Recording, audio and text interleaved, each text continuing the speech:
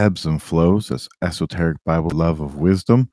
I got three other great co-hosts. We got Gnomad from the Gnomad podcast, also the Morgan B, who you can also catch on the 88, which is another show that her and I do together about constellations, and also Joshua the Branch, where you can find him on weaving spiders and other such things.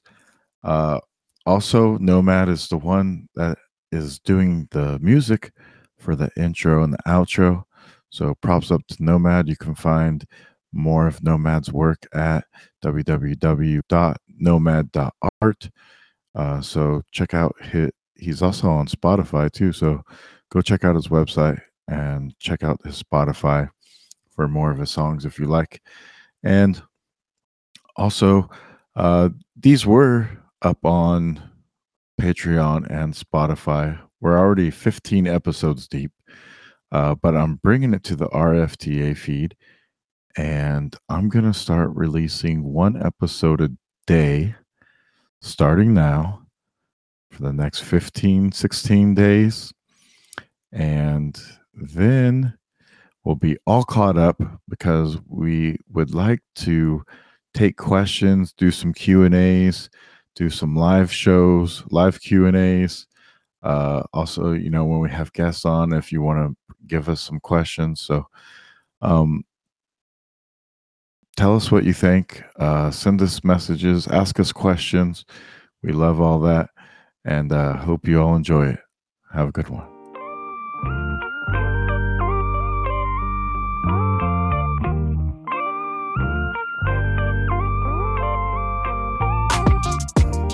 I guess you ain't from around here, yeah.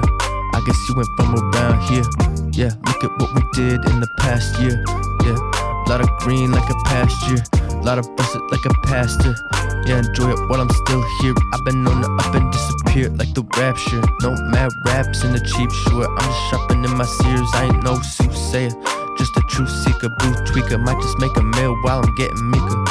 Might just make a meal while I'm getting meeker. Do I sound clear? Can you hear the soothing timbre in your ear? Look at what we did in the past year. Yeah, look at what Hello, we did. everybody. I am Danu Naki Dan, and I'm here today with Gnomad from the Gnomad podcast and Joshua the Branch. And we're going to be going through the book of Genesis and breaking that down and kind of making a series out of it. We're not going to rush it too much. So we're going to be exploring the concepts from the Bible, talking about them. And from the people here on the panel, we're going to have kind of different takes on it. Some probably are going to be pretty similar, but it's going to be pretty interesting. Gnomad is, I believe, Christian, or what would you call? What would you say? I would call myself a follower of Christ because that's There you really what go. it boils down to me for. Is I think that Jesus, to me, has been the best example of how to not only live a full, fulfilling life, but also how to treat others. And so for me, I think that's where it lies. I think, the term Christianity and sort of the clout of Christ has been misused and used to abuse and take advantage of. So I think, I'm glad that you gave me that opportunity to clarify. Thank you. Mm-hmm. Yeah. And then Joshua, what do you claim? Any type of denomination, or are you also just follower, believer? Well, technically, like if I had to define it, I suppose it would fall under the heading of Messianic Jew, because I too follow Christ, but since he was also an observer of the Torah, I too have taken an interest in that and been learning a lot about it. And I must say that just observing Saturday as the Sabbath and things like that have invited a lot of blessings into my life. And it's really helped me form a better understanding of the word, particularly with regard to Genesis and Exodus, Leviticus, Numbers, and Deuteronomy, for instance, because those were actually given to the people directly from God. So I really have an appreciation for these first 5 books especially, but then also the 613 commandments that were given Mm. I mean, Christ kept all those. And I think that's one of the miracles that isn't talked about as much, is that Oh. not only did he do blood in the wine and resurrect Lazarus and things like that, but he was able to keep all 613 commandments plus the 7 that were for the Levite priests. So there's 620 total. And he was able to keep those and not break them until the day he died at age 33 on the cross, and as the Passover lamb, which was part of the 613 commandments as well, like the Passover lamb feast. And of course, being on the tree and taken down from the tree, he was the first fruits. So, Christ, you're right. He was the embodiment of the word, because he also fulfilled these in a play acting sort of way too. And to me, that was like the whole point that he was kind of trying to prove. I think it almost adds an element of comedy to it, because still today we see the pridefulness that they had in rejecting him, the chief cornerstone.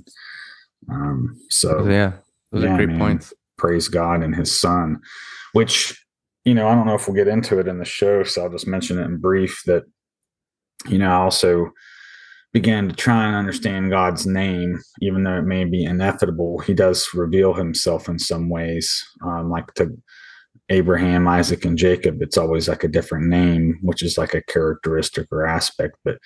But Yud He Vav He, YHWH, I've come to really appreciate that, and how if you just add the shin to that, you get salvation, which is Yahshua. And that was Christ's real name. We call him Jesus Christ, but that's really the Greek interpretation. Whereas the Hebrew is Yahshua, God saves. So I think that is what really made it powerful and impact for me, was realizing that the two, Judaism and Christianity, really belong together. But it's interesting that we've kind of divided them. That's beautiful. Which is funny to me, because if the gospel is the milk, right, and the Torah is the meat, it's actually kosher to not, for them to stay apart. You're not supposed to mix milk and meat. And yet that's the key to really putting it all together, I think there's one verse, just to follow up on that kind of ties this all together. And I think what Jesus said when the religious people were always trying to test him, the one specific example that comes to mind was, I believe he healed somebody on the Sabbath, and they were trying to say that he shouldn't have done that. And he said that the law was made for man, not the man for the law, right? Or the Sabbath, he might have been specific about. But I think that kind of sums it up, right? Like, the law is made to show us how to live and to treat each other well. Like, don't kill, don't steal, you're going to have a much happier society. But he was saying that, like, when you start to worship the law, that's when it becomes dangerous, right? You're putting the law ahead of God. That's how I see it. Does that make sense, Joshua? Yeah, and it was his brethren would use it to condemn people. Exactly. Yes. And so that and to even kind of add to that, before Christ, when they were in the wilderness and just moving into the land of Israel, I think Joshua was even instructed not to even speak of the law, that he was only to read it and meditate upon it, because hearing it, speaking it, and others hearing it, it has an effect on them. Now that they've heard the law, now they're subject to it. And so when we do preach the law, we're really preaching condemnation and death. And so that was kind of another point that he was trying to make, was that you can kind of damn people sometimes without meaning to. And that's what sometimes Christians are guilty of, is, well, you shouldn't do this and thou shalt not do this. But we're really damning those people to hell when we do that at the same time. So it's we also gotta like live it and walk as an example. Help each other also to like succeed, right? Too, not just say, you shouldn't do that. Go, what can I do to help you so that you don't do that anymore? Be available. I think it's where attention goes, energy goes, right? So if you're giving attention to a lot of these negative things, you're giving it more energy in a lot of ways. So instead of focusing on don't do this, don't do this, don't do this, maybe like focus on loving people, right? That's kind of what Jesus did. He was like the antidote. He was like, let's focus on loving people, treating each other how you want to be treated, being selfless. And I think that was kind of the shift, right? Instead of focusing on the negative, if you focus on trying to quit something, it's a lot harder than focusing on a new habit that sort of just replaces it naturally. Yeah. There's also a mystical component to it that I think is sometimes overlooked as well, is that, the law in some ways is like a twilight language that, like you said, it was designed to kind of instruct us to do what? Well, I think it was intended for us to have a clear channel. If you think of us as our like antennas to receive spiritual attunement. Well, if your body's full of unclean animals and stuff like that, you're going to basically attract the right. negative entities. A user manual. Yeah. So basically, it's a user manual. Good point. Yeah. And by having that clear channel, we were able to commune with God a little more. And I think it's in Exodus, which and then we won't get there in Genesis, it is in Genesis actually. Where Jacob wrestles the angel and is given a new name, and he gives him the name Israel instead of Jacob. Mm-hmm. And I think that's interesting because in Revelation, we're going to talk about the beginning, so I'll talk about the end. In Revelation, talks about the testimony Jesus Christ gives John is about how he'll give us a white stone with a new name. And I couldn't help but think of the pineal gland when I think of that too. So I think the Torah in a lot of ways was designed to help his people have sovereignty, like a crown chakra. They are not in spiritual captivity. So he was like, I'm going to provide you a way. Here's a way out of spiritual captivity. And if you follow this, I'll keep you. But if you forget me and forget my ways, I will forget you and turn my anger upon you. And we see this kind of thing happen time and again with the chosen people. So I don't want to go on and on about that because you can go in a lot of different directions. But yeah, I think that stone thing is interesting because it made me think of King Arthur right away and the sword and the stone and what the stone is, and this kind of like this alchemical process that does go back to your pineal gland. It's like it has to do with spine in your skull. Yeah, of I forget of it starts with a V, vitriol, right? The alchemical process. Yeah. It reminds me of that. It's also that's an acronym, I think. Yes, the vitriol. Yeah. Indeed. I can't remember exactly what it is. Something resides in the earth. Mm-hmm. Enter the secret. Yeah, you have to enter inside pure to be able to receive the stone. So it's kind of like clearing your consciousness, clearing out the negativity, so that way you can really truly understand yourself. And that is the gift. That is the Philosopher's Stone.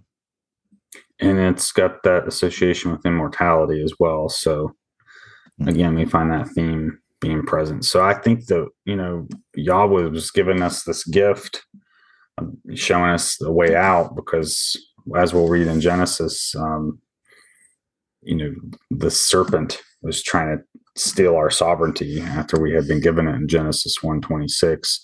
We had been given dominion over all the kingdoms. So we got the animal kingdom, the fish, aquatic kingdom. We got the fowl kingdom, all the creeping thing, all those different kingdoms are in biology, right? So man was to crown that.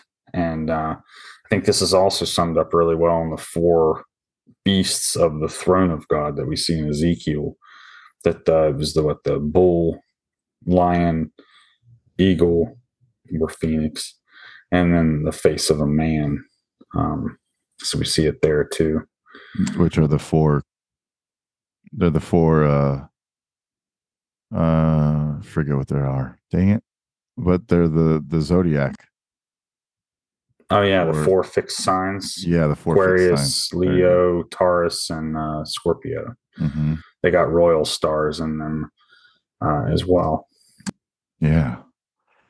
So that's also fascinating. This is all stuff that I want to get into. I'm glad that you guys are also bringing up these different ideas too. Makes me not feel like I'm just being the devil's advocate around here. But as I was saying, Nomad is a follower of Christ. Joshua is into the Torah and also just a follower, I would say.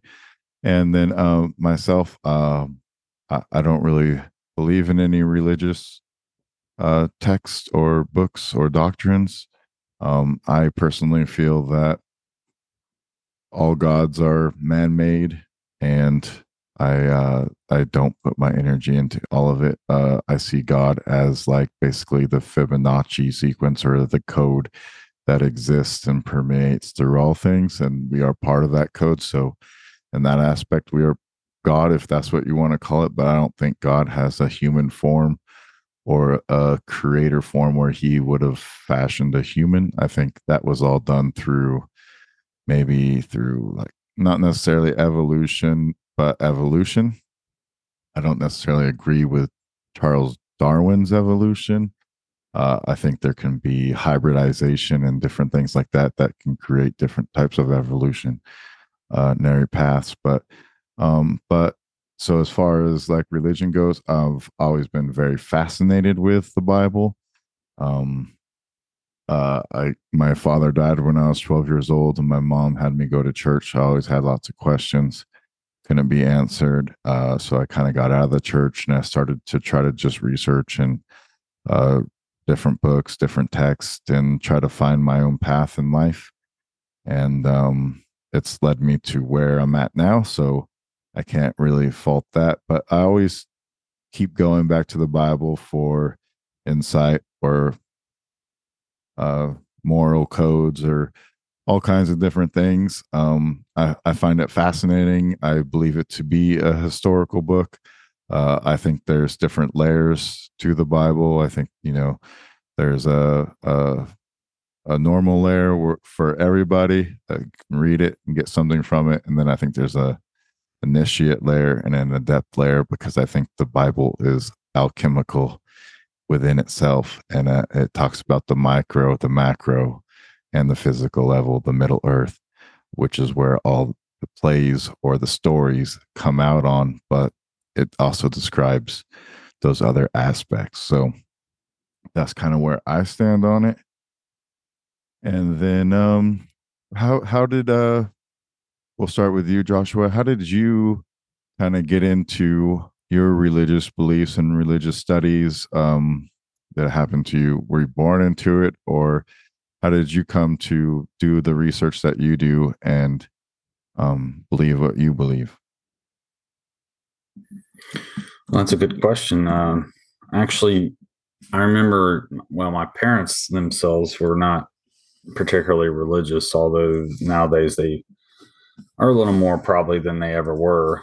But I remember the first time I ever went to church, it was because my next door neighbor, who was my uncle, he put together a swing set for my parents and me. And so the deal was, if he did that, I had to go to church. And so the first time I'd ever went to church was that way, and him making a deal with me. So I think that's kind of interesting. It was like some type of deal, a way to witness to somebody, I guess, is to kind of bribe them. You're like, well, I'll do this thing for you if you go to church. A little But yeah, I think it was, Faustian, but yeah. yeah, it does feel Faustian, right? But his name was Calvin, so he was a Calvinist, I suppose. But yeah, I'm glad that happened though, because had it not, maybe I don't know if I'd ever found myself back in a church. But that was the first time I ever went to church, and the last time for many, many years. I mean, I did go from time to time, off and on, but How old were not you? regularly. Oh, let me see. That was probably when I was 5-ish. Mm. Very young age. But it wasn't really, it wasn't really the value. And while living there, I did have some supernatural type of experiences from time to time. So I feel like most of what I felt spiritually speaking came from just the experiences I had directly. And my mom, of course, had her own set of experiences, like, being touched by ghosts or hearing cabinet doors slam and nothing's in there. I saw what I guess is a demon that was the earliest memory I have in that house we were in. So all my entire life, I guess I was always seeking for answers, trying to understand like what was going on in my childhood life, and as the years would go by, the experiences themselves would change, like the sensory perception. Like at a young age, it was visual. And then as I get older, maybe it become auditory. And then it wasn't until I got older that I began to have like dreams and stuff that were strange, and sleep paralysis and things getting knocked off the walls and stuff like that. And it's like, so really I've kind of been chased into the arms of my God, trying to just make sense of everything. And so when the Bible talks about spiritual warfare and stuff like that, like I really think that I have not a firm understanding, but I feel like my life experiences have helped my faith be very strong. So that when I read the Bible, like you said, there's layers to it. It's not just a bunch of words and stories to me. I mean, I believe these things really did happen. And, because I've had supernatural things happen to me, so when I read it, I see it through that lens, like, oh, the sea really did part. They really did walk across. People really were getting healed and resurrected. And, this stuff, when you start seeing it through that lens, like that, you got to have magic in it, and I think a lot of religion has been sanitized today, and they've really taken the magic out of it, and the mysticism and the spirituality aspects, and made it more academic and historical. It's like, well, that's part of it, yeah, but there's the other aspect to it. So part of what's driven my desire in life to know these things is what's happened to me. Up until a few years ago, I was having experiences still, but it has slacked off the last few years. So I'm good on that too, because it kind of wears you out after a while, like having all these epiphanies and stuff. And I feel like I've lived a lifetime or two just in the last few years with everything I've learned too. So, it's been a lot of fun. And I truly feel like my God is my friend now, and I have a better understanding now what it means to be saved and what it means to save others, especially in this very dangerous time that we're in now, where the snare has come upon the earth. And these are things that we've been warned about, so I think what's really cool is that we're quite literally getting to participate in the saga, that we're a part of right now. And maybe one day there'll be another book or two or three. It does talk about in Revelation how, the 144,000 and we'll have all their names written in the book and stuff like that. So the people that God preserves, he puts in his book. And, they're in the next book. I like yeah, that. man. So I think that we're kind of experiencing that right now. And I think once I had that realization too, I was like, oh man, that's what it really means to be saved. Like you're going to be written about and remembered. And this is something that we kind of see really popular in a lot of other cultures too. Like the whole concept of, being remembered, in Norse, it's Valhalla, dying an honorable death in battle or whatever. And they'll have songs sang about them and whatnot. So it's kind of similar to that, except in Judaism, it's referred to as Hashem, the name, or Hasatan, which is the adversary, which is infamy. You don't get remembered if you're part of Hasatan, but if you're part of Hashem, the name, then you're preserved. And I didn't mention this earlier because I forgot, but for fellowship, I did recently join the Greek Orthodox Church, and they don't really go back. The people there do read the Old Testament, I think, but it's like I notice most Christians are only focused on the New Testament, and I think that really the goal, I think, should be to kind of unify the Old Testament and the New Testament together into one. And I think that during the millennial reign, like we're supposed to have a 1,000-year kingdom that fills the whole earth. I think that during that time, that's what we'll have finally, when the head is restored to the body. But right now we got a body without a head. So I think a lot of the confusion that we see is because of that. Like they killed the shepherd to scatter the flock. And that's how it's kind of characterized when they killed Christ. So, we're waiting for that day when the confusion will end. And so, I like how in the Orthodox Church, though, they have a lot of icons that depict like the saints and stuff. So it's easy to get the wrong idea and think that they're worshiping idols in the church. And it is kind of off-putting at first. But then when you realize, like, well, when we read in Revelations, especially about how the prayers of the saints are filled in the bowls and in the temple, the prayer bowls are filled with the prayers of saints and such. And the blood of martyrs basically built the church, So I think what they're really trying to get across in that is this concept of Hashem, or the name, or being preserved, that you become a part of the body of Christ. And in that way, we kind of live forever in that way.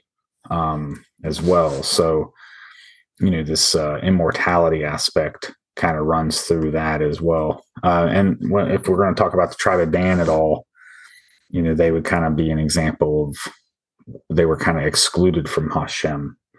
And you'll notice that in the Revelation, they are not named in the 144,000, for instance. Yeah.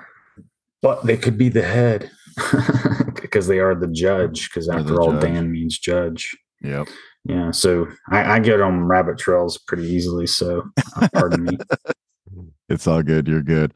I was just asking you about your story, about how you got into your faith and what you believe. And if that's all, then you can stop there. Or if you got more to tell us, feel free. No, that'll do for now. I just and as we go through the Genesis, and if you have more stories to share when we're reading those, feel free to share those stories too, if it pertains to the subject matter. But you had mentioned the 1,000-year reign of Christ when that comes, and the new book. How do you feel about the Mormons, and do you think that was possibly the new book after the New Testament? Well, that's an interesting topic. I'm not an expert on Mormon stuff, but there are a few things that I find interesting. And I don't like to say that a book is or isn't necessarily a good book to read. Mm-hmm. But there are books that I may not promote. And so these are some that I would say, well, I think they're good to read, but I can't say they're, as far as authenticity or whatever, I can't. I'm not. So, but yeah, I would definitely think people should read them because, for instance, the book of Nephi, I think, is one that kind of talks a lot about the immigration of, the lost tribes over to the North American continent, and right. And it talks about settling all these cities and stuff. And I just think that that's kind of bizarre because we don't get taught anything like that in school. So It would be nice to see some of the truth really sussed out there, about who really did discover America and whatnot. And it really would change a lot of things, I think, if it wasn't Christopher Columbus, but in fact, a Viking or somebody in the company of this Joseph Smith fella. And he talks about getting the golden plates. Yeah. Some of the stuff that he talks about is interesting. sus, but the interesting underlying story is that they migrated over from uh, the Yeah. old the Middle East, or however you want to say it, to the Americas. I think that is kind of a fascinating topic, and the fact that they did write kind of like a new book in that way. I just It made me think of that when you were talking about it, Hmm. so I just thought I'd bring it up. I want to hear Nomad, your opinion about that also. Yeah, I think for me, the book of life is more of actual life. And so I think the new book is like the next evolution of that. And so I think it's maybe outside of this reality. So, like when we pass away, right? Like, I think there's a next evolution of our soul. And I think that that's more of like what the book of life is for me, versus like, because what I love about the Bible is it does have really good historicity, right? There's a Mhm. lot of different translations and stuff, but it's kind of saying the same thing if you really refine it and get down to it. And so I think that's where the Book of Mormon gets a little bit more sketchy for me. I think that when I did look into it, it seemed like Joseph Smith was a little bit sketchy. Like he was kind of like a con man or Yeah, something, from what I understand. he kind And of I'm not seems a that way. historian on it, so I'm not Yeah, judging or anything, but that's just the brief understanding I have of it. So yeah, that's kind of how I feel on it. Does that make yeah, sense? yeah. That's pretty much the brief Could I add a understanding couple more I have about things? it too. Yeah, go ahead, Joshua.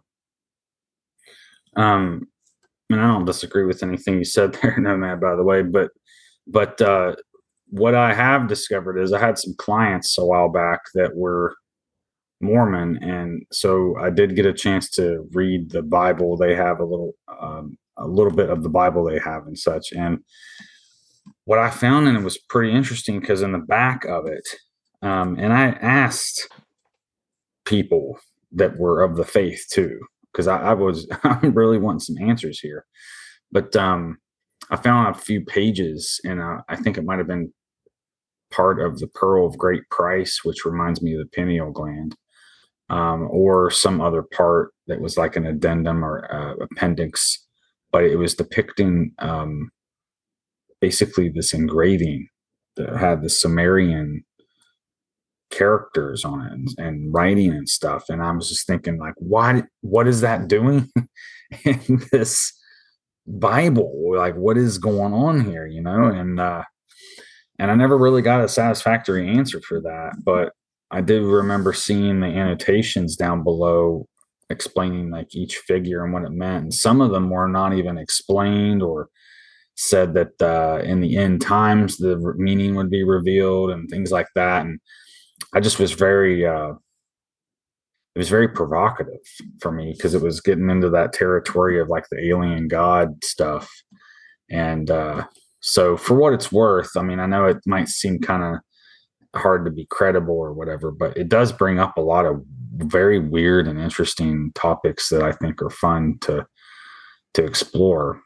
But Right. And I think everyone should be open minded and do their own research. But I think that if you were trying to sort of con people or like put people into a oh, that's certain way it. of thinking, using old symbols, right, is a great way to do that, and just sort of, Yeah, putting them all exactly. together and repackaging it.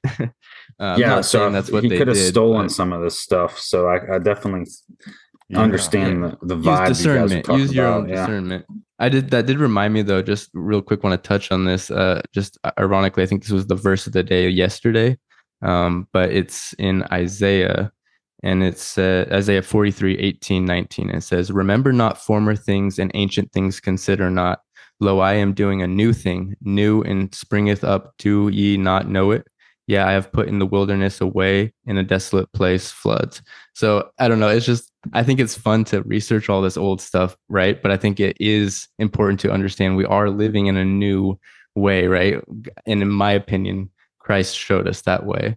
I would be curious, Dan, have you found, other than Christ, or maybe you don't even think of Christ as this, but have you found a really good example of like how to live and how to treat people that you feel like is sort of the go-to? Does that make sense? um Or just a great example? yeah, uh so I don't really, I kind of use my own intuitiveness or my own consciousness of how I would Yeah. treat Okay. people, and kind of like, treat others like you want to be treated is a pretty easy one.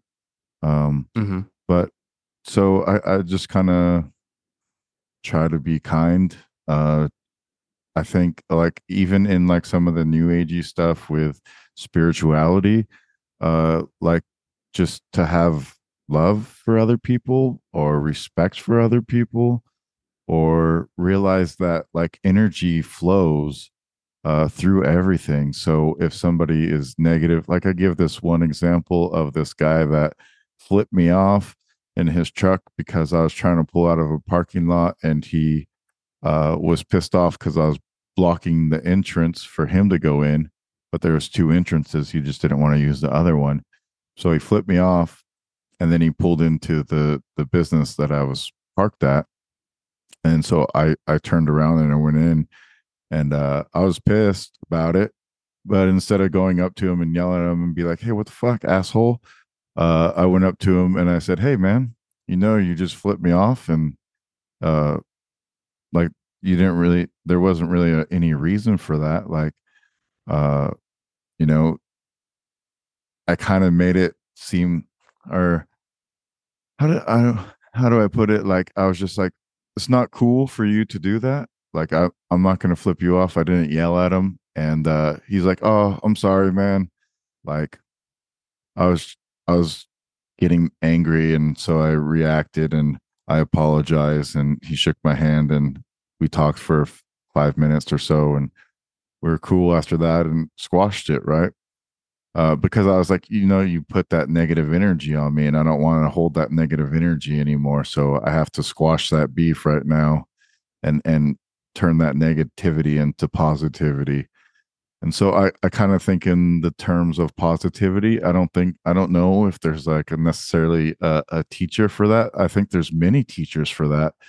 And why I don't settle on one religion is because I can go to whatever teacher I want to, whether it's Buddha, whether it's spirituality, whether it's the Bible, or whatever it may be.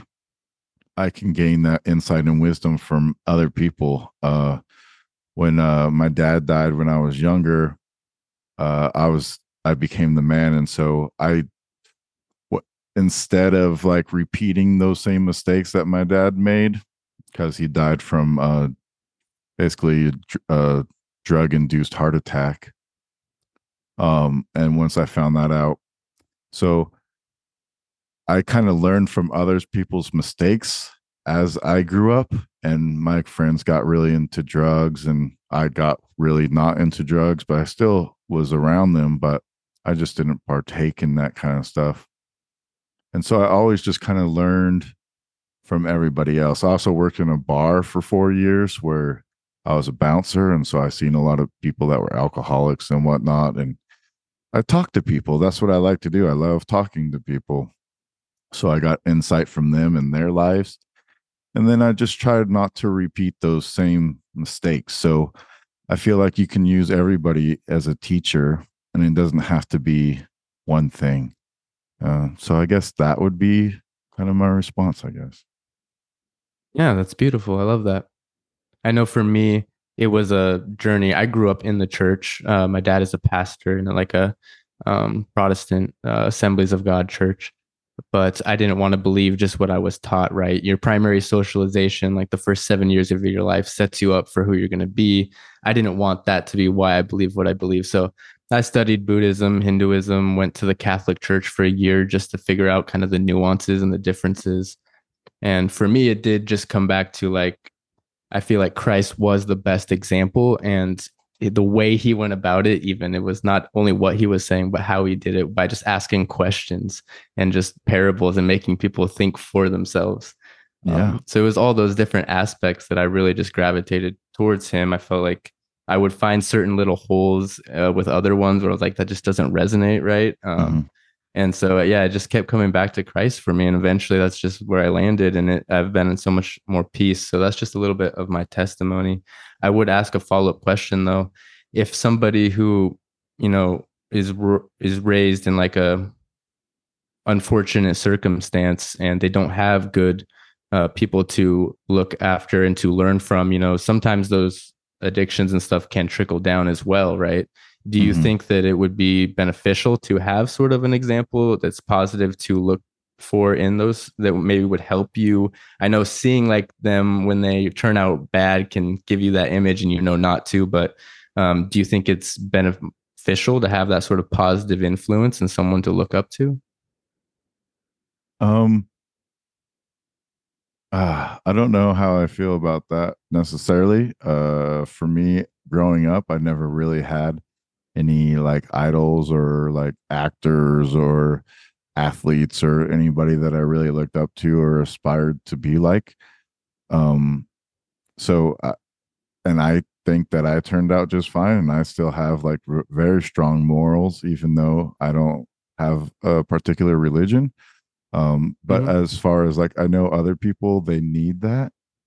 I think the Bible or something religious probably would be a good example for them because it's pretty set in stone as to what it is. Where if it's an actor or athlete or something, they could all of a sudden do something and then, then they're not that great person that you put on a pedestal anymore. And that could kind of ruin you in Mm-hmm. that aspect.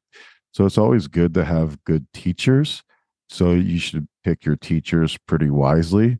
I don't Right. necessarily agree that it would have to be the Bible or Jesus. I think Buddhism is a very self harmonizing um, religion. If you call it a religion, I don't know if that's necessarily a religion because they don't necessarily worship a god. They just believe that in like reaching that nirvana through breathing and having patience and going through it with them their own self. So that self-reflection with Yeah. Buddhism, I think, is a very strong aspect that, and you don't need um a god for that necessarily.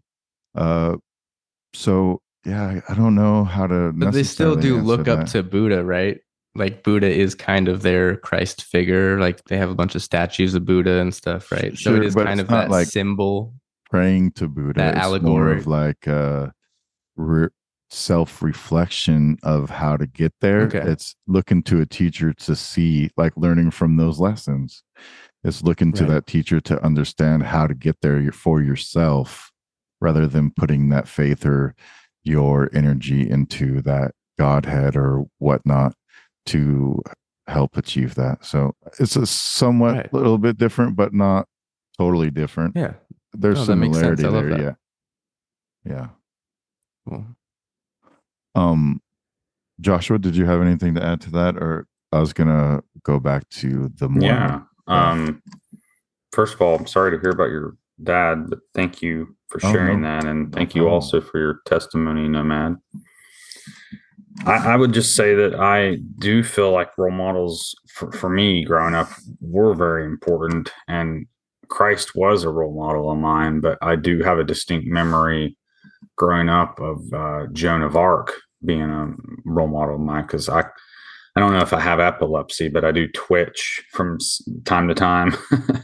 And we never figured out what was going on with me, but I just concluded it was like a mild form of epilepsy. So I always kind of looked up to Joan of Arc because it was thought that she had epilepsy too, right? And it said if you had this, you were touched by God. And I kind of always viewed her in that way as like a role model because she had a lot of faith in God and Christ. And she even went so far as to pretend she was a guy just so she could be in the military and do what she felt was God's will. And it's funny that God was using this puny little maid to do his will when, the land was filled with men that wouldn't or couldn't. So for me, that was always a motivation that, no matter how small or weak I was, that I could be an instrument for God to use. So I think it is always good to have a good role model. But what makes Christ so unique is that he became the Passover lamb. And while we can't keep the law, those 613, 620 commandments, since we can't keep those without breaking them, and he was able to, that's why we're made legally exempt from that punishment of death if we just acknowledge that, the work that was done by him. And so I think that's what makes it unique, is that he showed us how to walk the Torah. You're not going to get that from Joan of Arc necessarily, but what you will get from her and some of these other saints is that, maybe an example of their great faith. But all of that is while they're under the exemption from the law, because they're probably not keeping the Torah perfectly, but they might exude great faith or exemplify like a gift or something. So I think there are some good role models. But yeah, it's the blood of the lamb, which is really emphasized in the story of the Passover for me, and that's in Exodus. That I think is very powerful. And again, one of those mystical components to the faith that isn't always correlated well, like the blood being, can you imagine today God telling you, hey, the angel of death's going to sweep over your town. I want you to take lamb's blood and put it on your door, and the angel of death will pass over you, And well, that's what we're being asked today. If you to accept Jesus Christ as your savior, is to do just that. So I think when we talk about Revelation, sometimes it talks about like the spirits, kind of doing their thing on the earth. And when this is all going on, we'll have that Passover blood over us. So anyway, you really inspired me there, Nomad. I just wanted to really talk about why he's unique too, not just that he's such a good role model, but I appreciate that. But what the power in the blood really means. There's some deeply mystical component there. And when you're in the Orthodox Church, they refer to the act of communion, which, by the way, I've been going for almost a year now, and I've still not been allowed to take communion because, back in the day, they used to have to meet underground and whatnot, because if you were found out as being a Christian, they'd say like, oh, they're in there eating the body and blood of their God, they're cannibals, and those are grounds to be executed, So there's certain parts of the service that, if you were not yet a part of the church, you were made to like leave. And so to be able to sit there right now and actually witness the entire service is pretty interesting, because it's a lot different from like a Baptist service, which is kind of how I grew up, like hellfire, brimstone, salvation. Like I love that stuff, man. Don't get me wrong.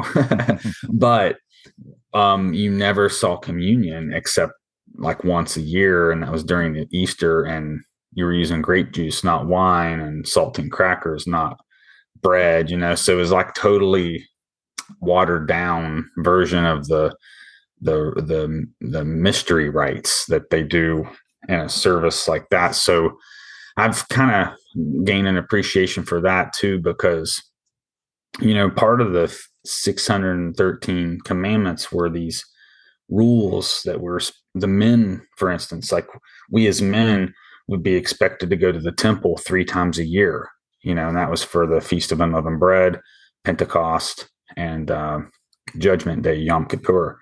Now there were also 3 other days, so there was 7 total. But you're expected to go to there 3 times a year, and Passover is where we get communion.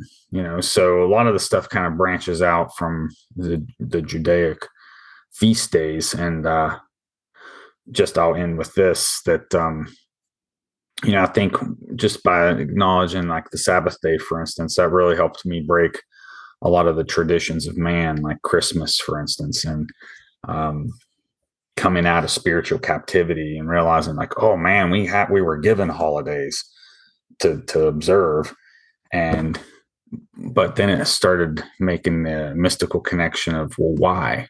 What happens to you if you keep these false holidays or whatever that are associated with different gods and stuff?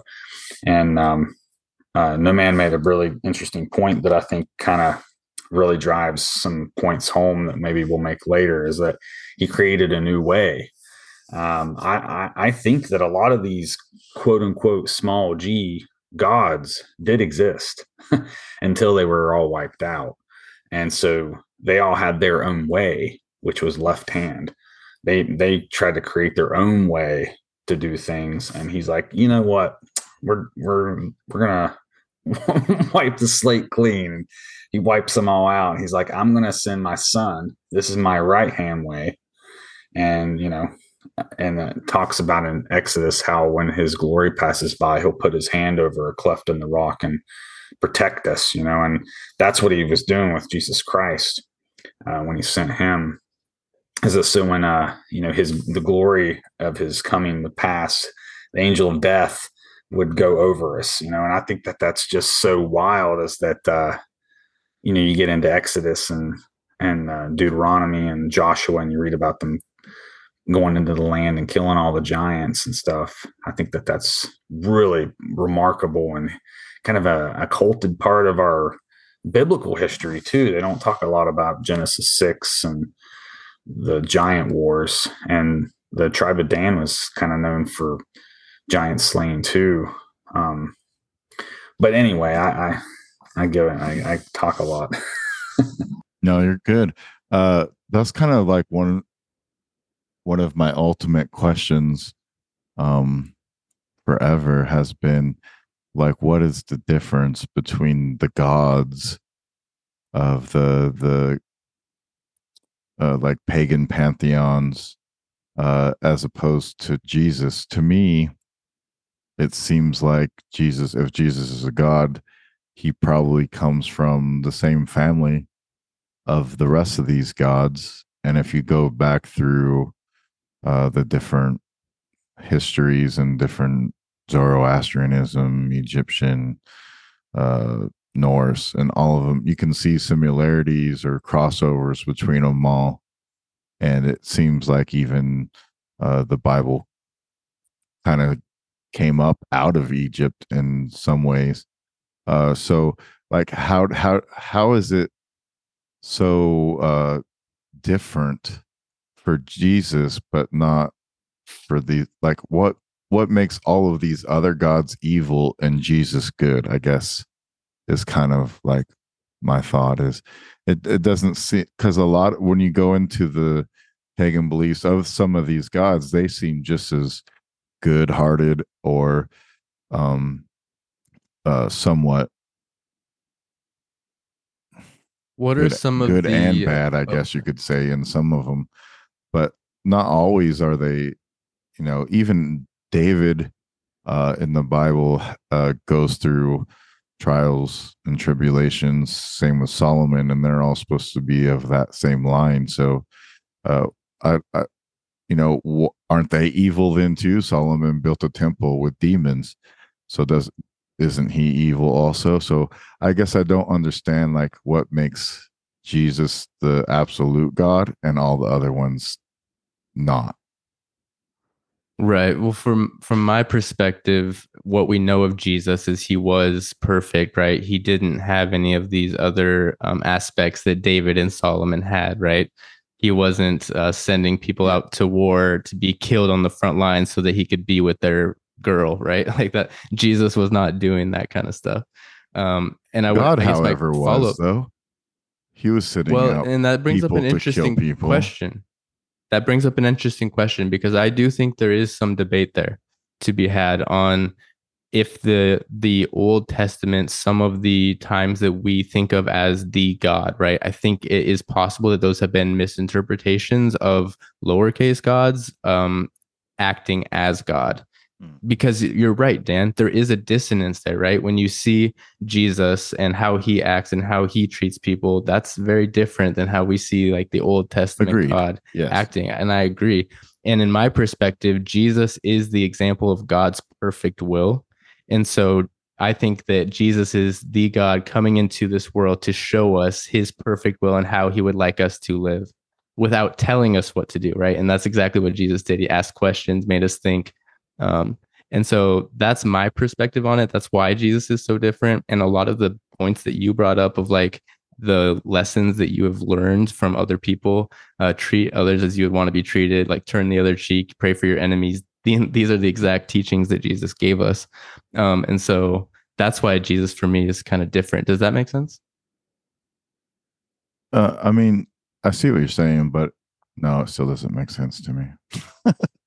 Is there another It example of doesn't make someone that you think because, lives up to Jesus? for instance, like anything that's non-Christian, that's a pagan deity, is considered satanic. I don't understand this whole fascination with Satanism. To me, Satanism is biblical, actually. So, whenever people are saying that it's satanic, it's actually a biblical thing. It has nothing to do with paganism. So it seems very out of context. And then learning about like what Satan even is he's an angel of God, and he's pretty much sent here to do God's bidding. Also, it seems like so. I don't understand the differentiation. Even Satan is this evil God, but he comes from the same. He's a child of God. So how that's what's hard for me to make sense of. That's why I said it's the ultimate question for me, because I I've looked into it many different ways and I still can't find like something that harmonizes with me that makes me go, oh, that's why. I feel like I can answer that for you. Yeah, go Yeah, for go it. ahead, That's Joshua. what this is all about, man. This is why we talk, to get out these ideas and share with each other. So again, I think it would kind of go back to that Hashem, Hasatan aspect, which is the adversary and the name.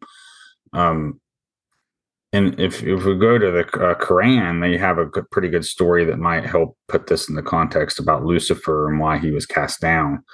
Was that he was a Djinn, smokeless fire entity, and he saw himself as being superior because he was pure spirit, and so when man was created, the Adam was a golem, if you will, a vessel of clay.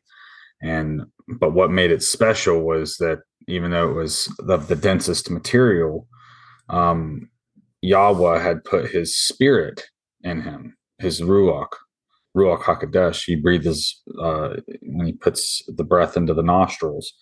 So when this pneuma, or breath of life, and the spirit, this sovereignty is instilled into the atom, and the angels are instructed to bow down to him and serve him. There was a third of them that did not. Lucifer, chief among them, even though he was very obedient, like you said, an angel of the Lord, to be sure, but because of his nature, though, um, and this is a good point to make, is that a lot of times I think that Satan and Lucifer are conflated. Mm-hmm. Lucifer himself he would have been keeping the entire law. To be in the presence of God, he would have had to. So, he knows the law inside and out, and that's what makes him the perfect accuser for God's people, is that he does know the law forwards and backwards, and so he's like a persecuting attorney or prosecuting attorney. And so that's what makes this make more sense, I think, is that Christ, being his name is salvation, any utterance from the mouth of the Most High God becomes law. And so imagine how silent the Most High God is most of the time. You would have to really think everything out when you make a decree from your mouth, because now it's law. Your angels are executing your will, day in, day out. And so one of these things that he utters is that he's going to put the name of his son above all other names. And that name is salvation, or Yahshua, right? So, but that's the Shin. And I think that that's really important, because it is because, and I know that's not the satisfactory answer that people might want to hear, but it's like, well, if you're the strongest, in a way, you make the rules, right? And so I don't think that the other entities didn't exist. I think that they did exist. And I think part of the way God, as we know it, Yahweh exuded his will was to kill them all, because I think they were on the earth at one time. And I think some of their seed might still be here too. in the gene pool still. But he made it very clear that their seed was not going to prosper on this earth. And if we look to the examples that are given in the Old Testament about how they purged the land, like you mentioned with David earlier, one of the most notable things he did was slay Goliath, who was a giant. And so I think if we look at some of these examples that we have from time to time, we can kind of see that there was an other, you know, these were not necessarily human. So if we're going to use the example like, oh, look at all the violence. Well, it would seem that way, yes, but genetically they weren't part of the blueprint, right? So I think a lot of the heathen gods and these angels like tried to create their own race of people, their own religious type of ideas. And so there's a grain of thread of truth in all these things for a reason. I think it's because it's true in the sense that it existed, but they weren't the path to the Father, you know. And so I think what it is, God the Father can't be here on earth because we're so sinful, not keeping the law. He would be forced to destroy us because if he didn't do that, you know, his whole kingdom wouldn't have law and order in it. Like his angels would probably rebel, you know.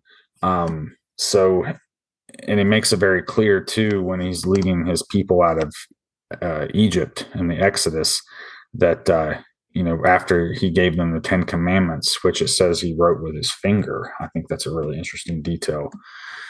That when he did that, Moses is coming down off the hill with the tablets and they're already worshiping a golden calf. So then he breaks the 10 Commandments and goes back up and gets the 613.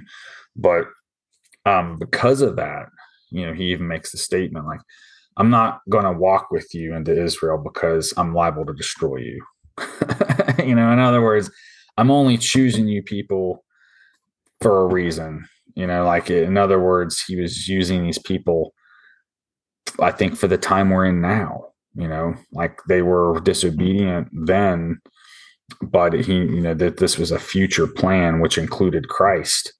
And we'll see also with the genealogies that are mentioned in Genesis are part of it as well.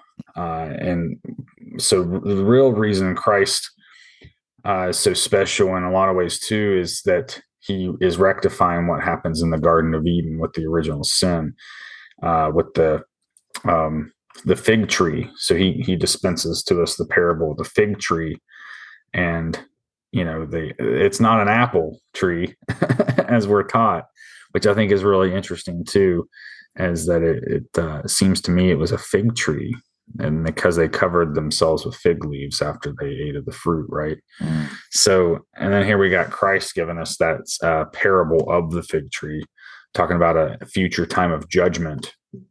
And so it's true that, you know, we come to know the Father through Christ here on earth, but it's this merciful aspect. You know, he's not here to harm us or kill us because we're not keeping the law. That's, you know, God the Father would be doing that, and we see that in the Old Testament a lot. So, you know, for this period of time, the mercy door is open and we can come in under the blood of the Lamb. And this is kind of the scriptural perspective, but then that mercy door shuts one day. And that you mentioned how you were instructed to build an ark, Dan. And it reminds me of this, that one day that door shuts on the ark.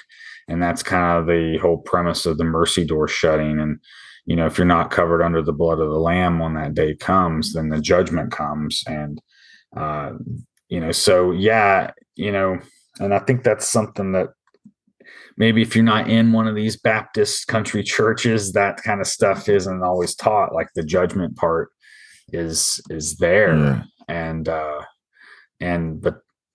But yeah, that does end, that mercy ends one day. And so I think that's very interesting to make that point, because Christ is then given the authority to judge the earth.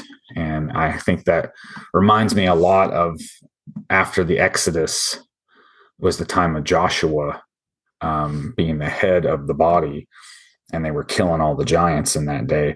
And then after him was the time of Judges. They didn't have government.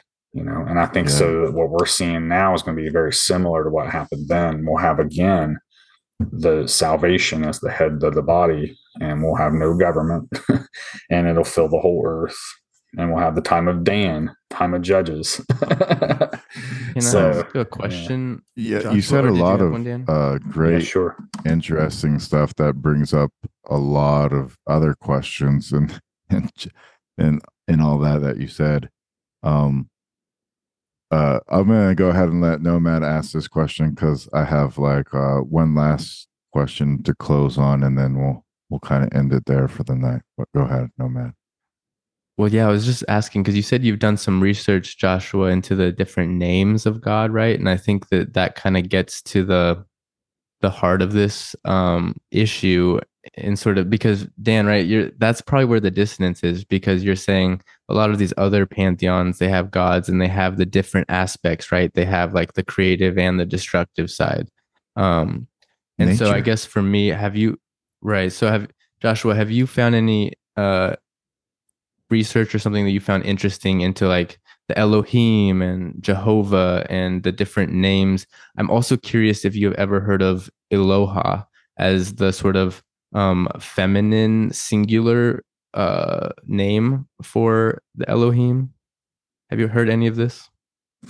Yeah, that's really interesting. I've heard the Elohim being equated to like the stars or just the whole heavenly host, like which would include angels, whichever caste they might be, cherub, seraphim, etc. Oh, phantom. So I think the whole entire host is kind of referred to as Elohim, because there's a verse, I think, in Genesis where it talks about, I think maybe it's where the humans are making the Tower of Babel, and it says, "Behold, they are capable of anything.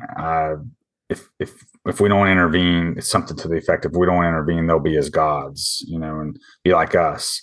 And there's also the other verse about how God created them in His image, but I think it also kind of refers to it in the plural there with like Elohim or something of that nature. So it kind of does make me wonder, is this like the heavenly court? And what Elohim means. And then Eloha, like you mentioned, so I could see that inferring that maybe there's a gender to the angels, perhaps, that you got male and female angels even. Well, it just made me think. I just recently came upon this, and the word Eloha reminds me of aloha. And if you do have a sort of female energy of a creator being, I feel like that kind of resonates with like the aloha spirit. It's just very like kind and compassionate and creative. So yeah, I don't know. I think there's something to be gathered of these specific words that are used in the Old Testament, and I think almost for me, it has been a study of looking at the fruit that these entities are giving out, right? So like, I don't know. I think it's a great debate, because where was I when the universe was formed, right? So if God made this world and decided that some creatures that were made by man or something weren't part of the plan, and maybe He wiped them out, I don't know. I'm not going to judge God, but at the same time, the spirit that I've connected with, I haven't found anywhere else besides Jesus, and it is very different than like the stories of the Old Testament, for sure. Yeah, and you mentioned some of the other names. So, like Jehovah, for instance, that I think more or less just translates to God Almighty, because it's Yahovah. So it'd be Yah is God, and then Hova would be mighty. So basically, mighty God is one of the epithets, but we don't get His actual name, except the closest we get is like YHWH, which is Yud He Vav He. And which is why I like that name so much, because then you add the shin to it and you get Yahshua. So for me, it works really well. But, I think that was the merciful thing He done, was sending His Son so that He wouldn't have to punish us. And another really interesting aspect is to consider that had Christ not sacrificed Himself as the Passover lamb, and had He went ahead and ruled from the temple, He would have had to continue till this day, not having ever broken any of the laws. and we would have had to continue sacrificing animals for sin. So with him doing that, it took away all of that necessary work. And not to mention, if you weren't keeping the law, he would have to put you to death. So the merciful aspect we know him as is only because he came and did his work and left. Had he stuck around, he would have become like, remember when quote unquote Satan, whichever spirit it was, takes him up to tempt him and offers him the kingdoms of the earth. So had he accepted that offer, he'd have been locked in and had to like kill. We would get innumerable animals, there would be blood everywhere, and it would have been a bloody rain. So part of the really cool thing about it too is that a lot of these animals now have their lives spared because of Christ's sacrifice. We have our lives spared too. But then there's also in Matthew 10:33 through 36, Christ says, "Think not that I come to send peace, but a sword." He says that he'll divide the homes. There'll be 5 in a house, 2 against 3 and 3 against 2, that there will be that. Oh, did we lose Joshua? I think we might have. Nomad, are you still with me? Yeah, I'm with you. I think what he was getting at is that the way that Christ went about the things that he was talking about was so revolutionary, right? Like pray for your enemies. That's so different, contrary to what everything in our history has been. And so there was that division, right? Like it's very much a dividing way to think at things. I'm hoping that's where he was getting. Yeah, but then to me, kind of retort with, well, if it's like pray for your enemies, then why destroy everybody if they don't believe what you believe? Well, right. And I don't think so. I think we probably disagree, me and Joshua, maybe a little bit on this because, and I should give some context. A lot of my philosophy and where I've come to land on things is from years of spending hours a day meditating and praying, right? I research, I read, but I'm really spirit driven. And go ahead. Sorry. Well, I was just going to say, I just want to give that preface so people kind of know, right, where I'm coming from. But I've had in those prayers and those meditations feelings that perhaps Christ was the example to stop all of the unnecessary sacrificing that was going on. I think he was showing us that you guys don't need to be doing that. Like that was not the perfect will. That was never the intent. So that's kind of my perspective on that. Mm-hmm. Sorry about that. Question? It's all good, Joshua. So what I actually have a couple questions, and actually that question that we just talked about kind of led me into what my final question was going to be. But as you were talking right there, Nomad, you said prayer and meditation. A lot of people think that meditation is some sort of evil because it has to do with spirituality, and it's not something that has to do with God or Christianity. So how do you how would you say, is there a difference between the two, or is it just a name that's different, or how do you feel about that? Well, first off, I want to say that I think there is way too much judging and calling people Satanists and evil. I think there's an adversary spirit. And I think its biggest lie, its biggest deception is making everyone think that everyone was evil, right? And no one is safe. Martin Luther, Gandhi, anyone. Like people will slander whoever, right? I like to believe that most people are good and are seeking truth and trying to be better. So I don't look at the word meditation and think that's evil. I think, how can I learn from this, right? And so, first of all, that's kind of just my perspective. I think prayer to me is talking with God. So that kind of implies listening, but to me, meditation is specifically listening, where I guess prayer is me kind of more talking, is just kind of how I break it down. So meditation is sitting, listening, getting in that spirit. And that's where a lot of the wealth is from. I think when you're trying to just act like God's your vending machine and say, I need this, I need that, telling him everything that he already knows, it's not doing the work. It's not as beneficial. So I think meditation is just kind of more listening. I think it's good to talk to God, just to express how you're feeling and then listen to what God has to say. So when you pray, do you pray out loud, or do you pray just in your own self-conscious? I do all of the above. I think intent is the most important thing, but I think it goes, God said, let there be light. So I think there's intent, then there's words, and then there's light, right? So I think when you speak it, there's power there, but sometimes it's just not the appropriate circumstance, or sometimes you just want to be in a different state of being. So I think that's the difference. If you're trying to listen, right, that's one thing. But then if you're trying to speak something into existence, you got to speak it. You got to speak your truth to get it out there, right? Does that make sense? Yeah, totally.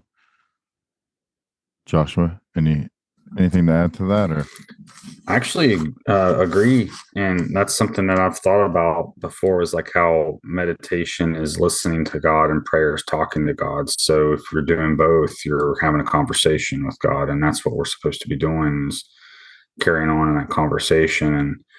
And that's one thing I do like about some of the like the Orthodox, for instance. They kind of encourage you to do that. I've been to a Catholic church that even talks about meditation distinct from prayer. And for me, that was interesting because I'd never heard that talk. Like you said, in the Baptist churches, for instance, that's all no stuff, and you're not allowed to meditate. But what really drove it home for me was deeper in some of my studies, realizing how we are lambs, right?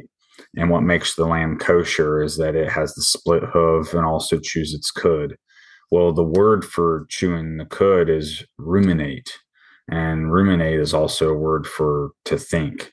And so when we read God's word, we're supposed to ruminate on it and meditate on it. So we chew our cud.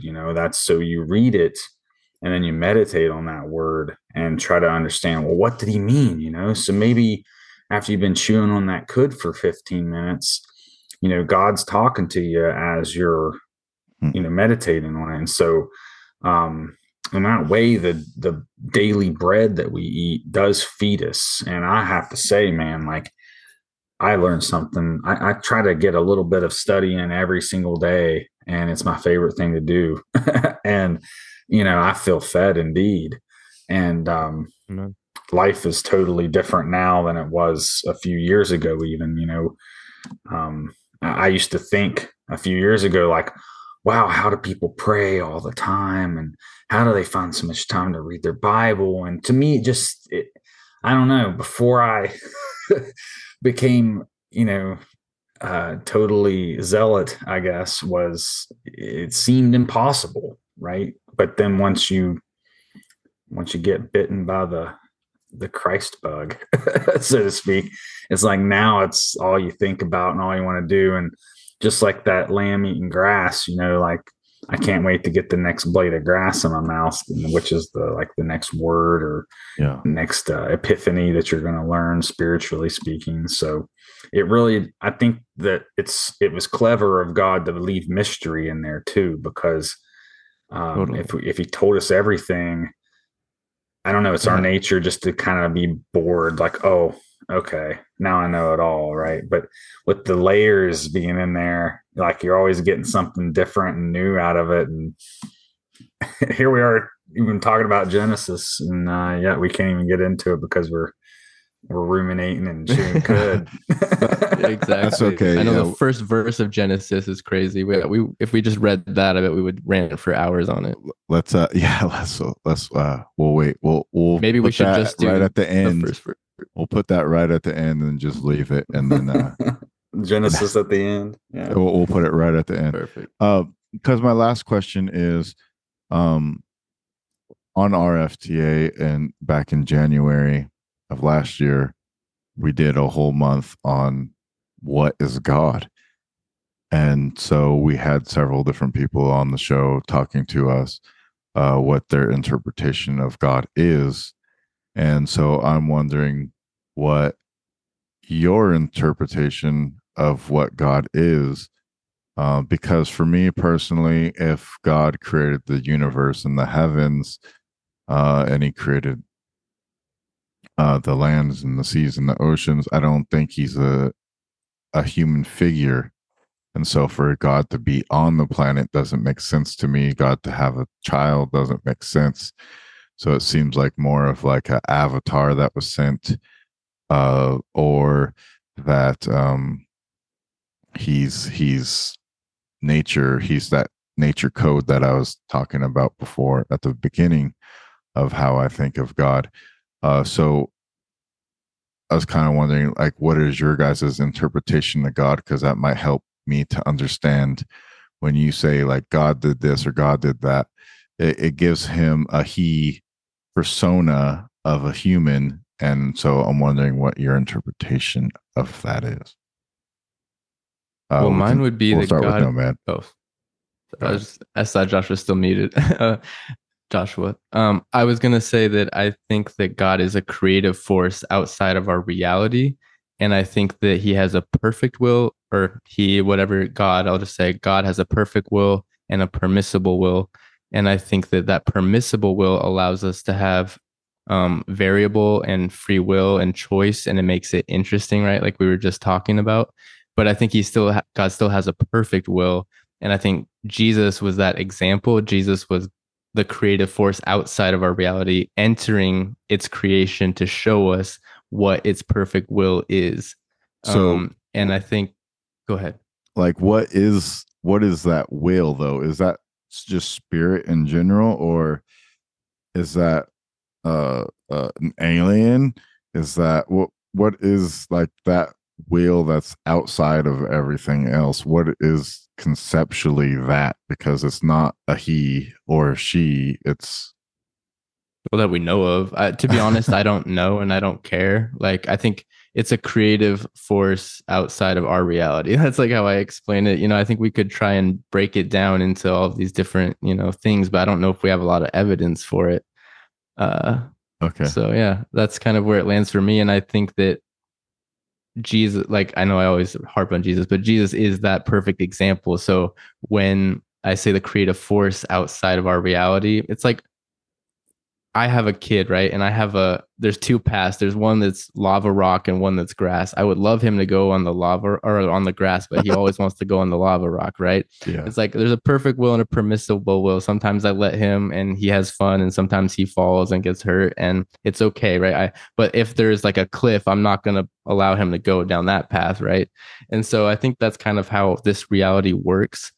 But I do want to make the distinction of it being a simulation, because I think this is sort of the ground zero, or like the base reality. And I think the term simulation has become so popular because if you believe you're in a simulation, you're probably more inclined to enter another one.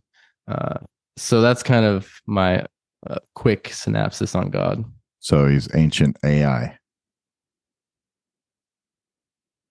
No, I don't know. I think ancient AI is probably the serpent entity, deceiver entity, if anything. Okay. I think enough. the code, like you were saying, that runs everything, that like the Fibonacci or whatever these patterns that we see. I think those are more of the fingerprint of God. I think that's more of like the structure, the parameters that He has put into place. And so it's like looking at the plumbing almost, right? So like he's look not at the plumbing the of code, cities. he's the coder. The coder, right? Yeah. Okay. Fair enough. Joshua. Well, it is kind of a difficult thing to say what God is, right? Because right. Yes, we don't really know. But what we can say a lot of times is what God is not. And I can't remember what that exact philosophy is called. It's like negative philosophy. I don't know. There's some word I've heard when in catechumen class. But what we do know is like what He hates, for instance. We know that He's nothing that He hates. So on and so forth. So there are some characteristics that we could assign to Him that kind of get to know His personality, I suppose. And sometimes He has what seem to be uniquely human characteristics, like jealousy, for instance. He doesn't want us worshiping other gods. So it's nice to see that there are these elements in Him that are like us, but it's usually only things like the emotive qualities. There's something about you're not going to find him on the physical plane, and him sending Christ here, Joshua, Jesus Christ. When he sent him here, that's the closest thing to having God on earth in the physical plane as this emissary or physical representation, I think. But he, as an entity, I think exists in spirit outside this material existence. And what I think is really interesting is that in Genesis, it talks about how he speaks things into existence. And he seems to only ever exist as a mouth or as a hand, or what he is.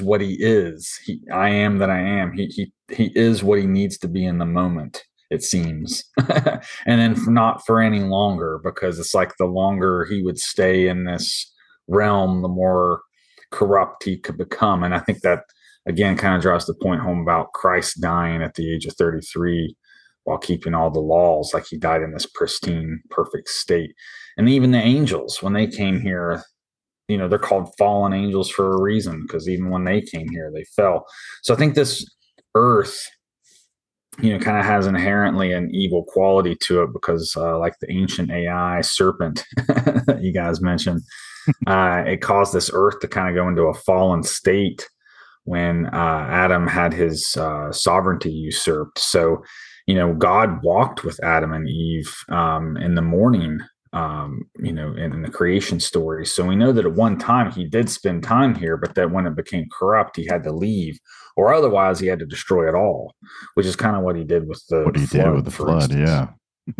And then, of course, there's the second destruction that'll be with fire, which I think maybe he poured the water out from the moon and the deep, and then the second will be fire poured from the sun, which it does talk about that a little bit in Revelation. But one more thing I'd like to add about what God is in some sense is that he's the Word. In John, we read about how in the beginning was the Word, and the Word was with God and was God. And so the Logos is another thing I think that is kind of important here, is that not that God is the Word, but that, these are the utterances from God's lips. So I think in that way, they're very important. Creation's founded upon that, after all. So I think that going back to it and studying it is kind of interesting, because it gives us some insight into it, right?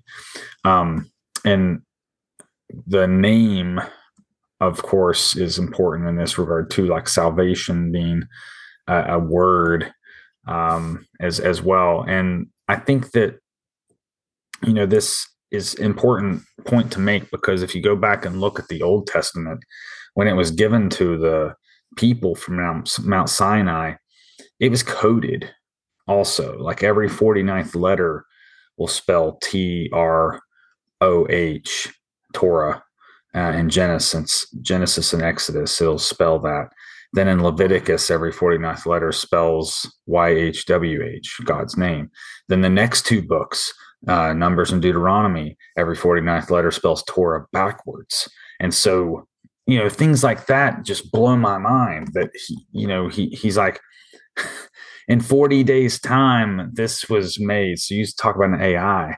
I don't think he's an AI necessarily, but I think sometimes we do see incredibly higher order, higher level something going on. And there are these instances where, we get a little bleed through, like this is like a gift from that realm of how to, because that's apparently the laws that are keeping in heaven too, the tabernacle in heaven. So I think we get glimpses sometimes into it. And one more thing I'll add about the word itself is that the Hebrew language is so awesome, because each letter is actually a yod, which is a hand. What's that Hebrew word pictures? Yeah, I like that. Yeah, because each of them are loaded with symbolism and meaning. And so if you take the hand, you can basically make shadow puppets on the wall. So if you had a bright light and then your hand, theoretically, you could make every Hebrew letter on the wall with your hand. It's designed that way. So that what's that mean then? So the word itself is nothing more than a shadow, right? That's cast. And it's not even, so there's the light, then there's the shadow, then and the hand that's creating the shadow. So what we're even getting in the Torah, which is the God's word, is still just a shadow of God. And he talks about how we can't see his face or we'll die and stuff like this. So there's a lot of really wild things about like, well, what is God? Well, which makes sense if you're outside of its reality, right? Like if we made a computer generated thing, like that can't really see our face in this reality, but you could send in an avatar, right? Yeah. That makes me think it's interdimensional. That makes me think it's the sun.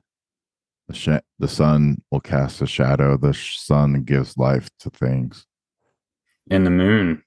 Yeah. Which is part of their calendar. The Jews' calendar is all determined by the moon. So, well, and the moon has shadows on it, right? That's what we get the phases from, at least supposedly. Yeah. Mm-hmm. And that's when the light first begins on the moon. That's when each month begins on the Jewish calendar, and that was part of what was given at Sinai, was that the new year actually begins in spring with Nisan, which means first fruits.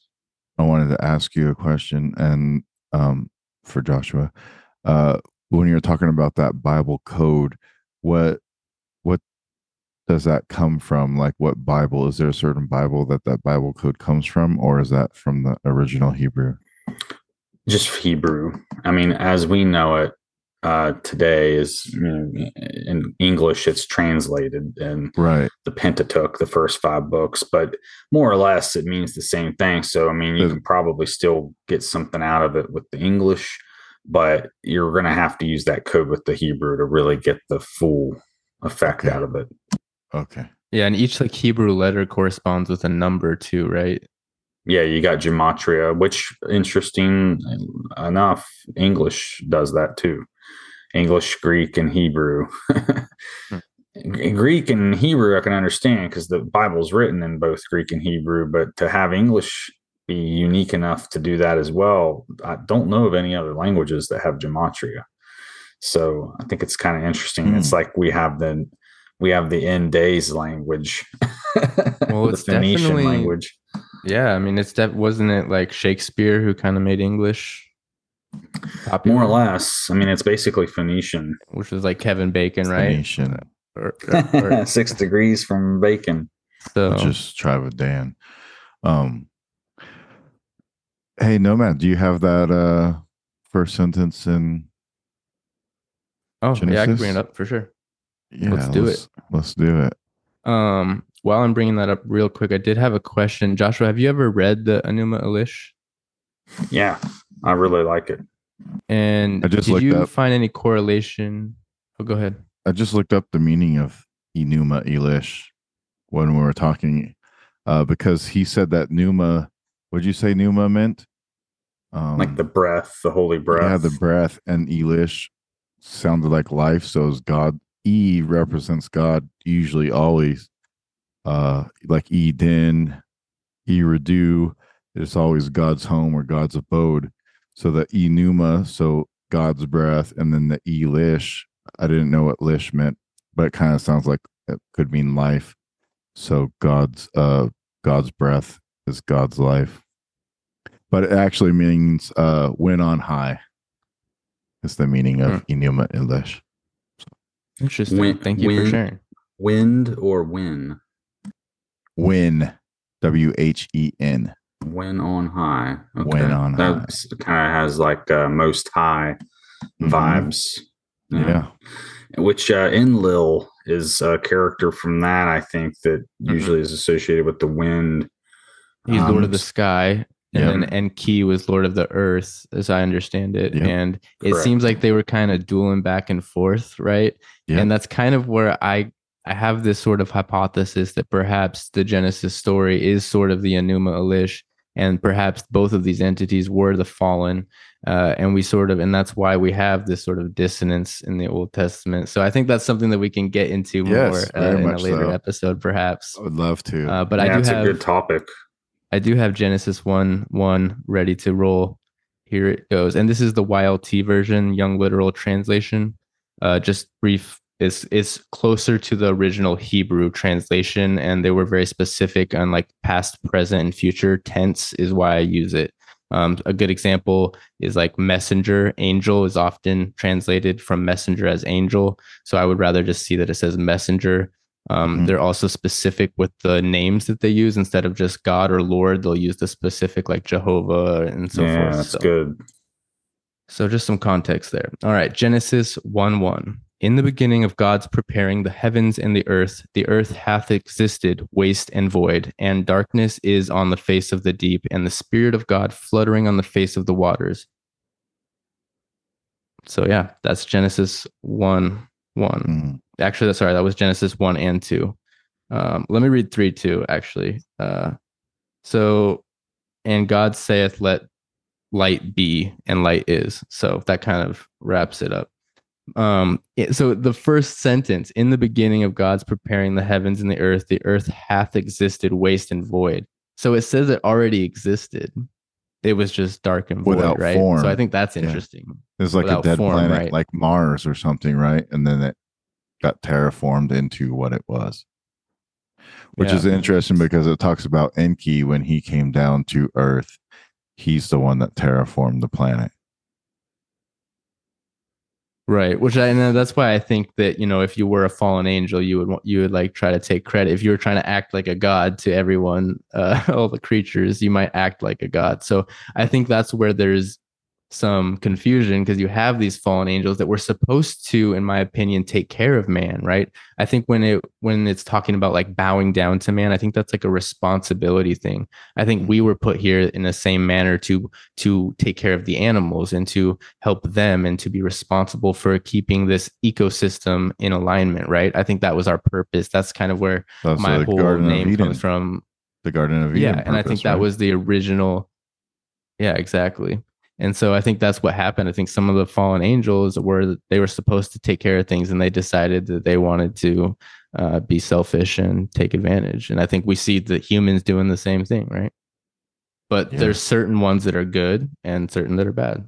It also kind of reminds me of the Templars and how they were supposed to take people out of the Holy Land and give them safe passage, but then you hear all these other stories about them, and it doesn't seem like they did much of that. It seems like they're doing a lot more digging into other things.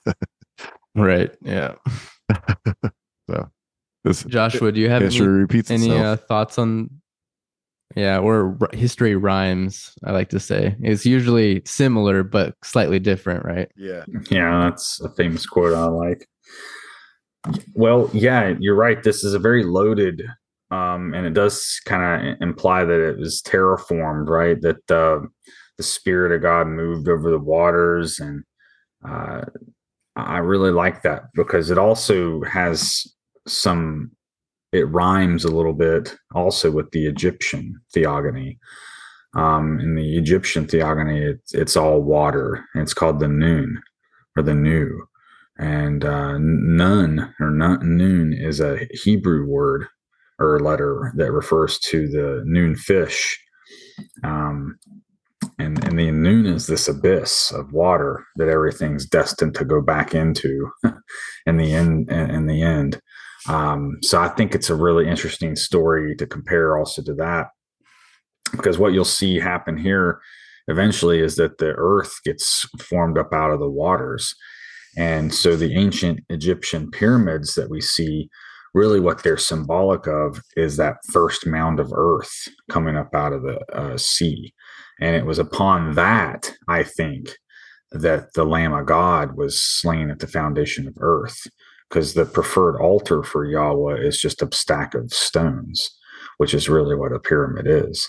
So I think that it's kind of glossed over here in the Genesis creation story, but when that earth is created, it doesn't say it so much here, but it references it in later parts in the Bible, how the lamb was slain at the foundation of the earth.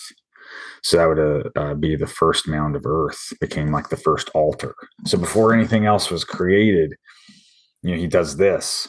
And you're right, that does kind of harken back to the Enuma Elish, because after Marduk defeats Tiamat, he does kill the consort of Tiamat, which was Kingu, and uses his blood and carcass to form the human race.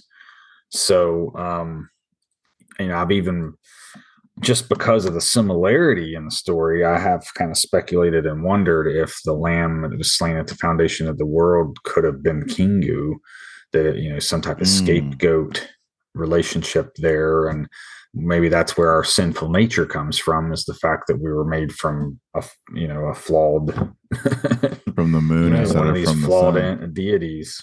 Yes, exactly. Yeah, so I would take that a step further, and I think that the moon is a representation of Lucifer and not Venus, like people suggest.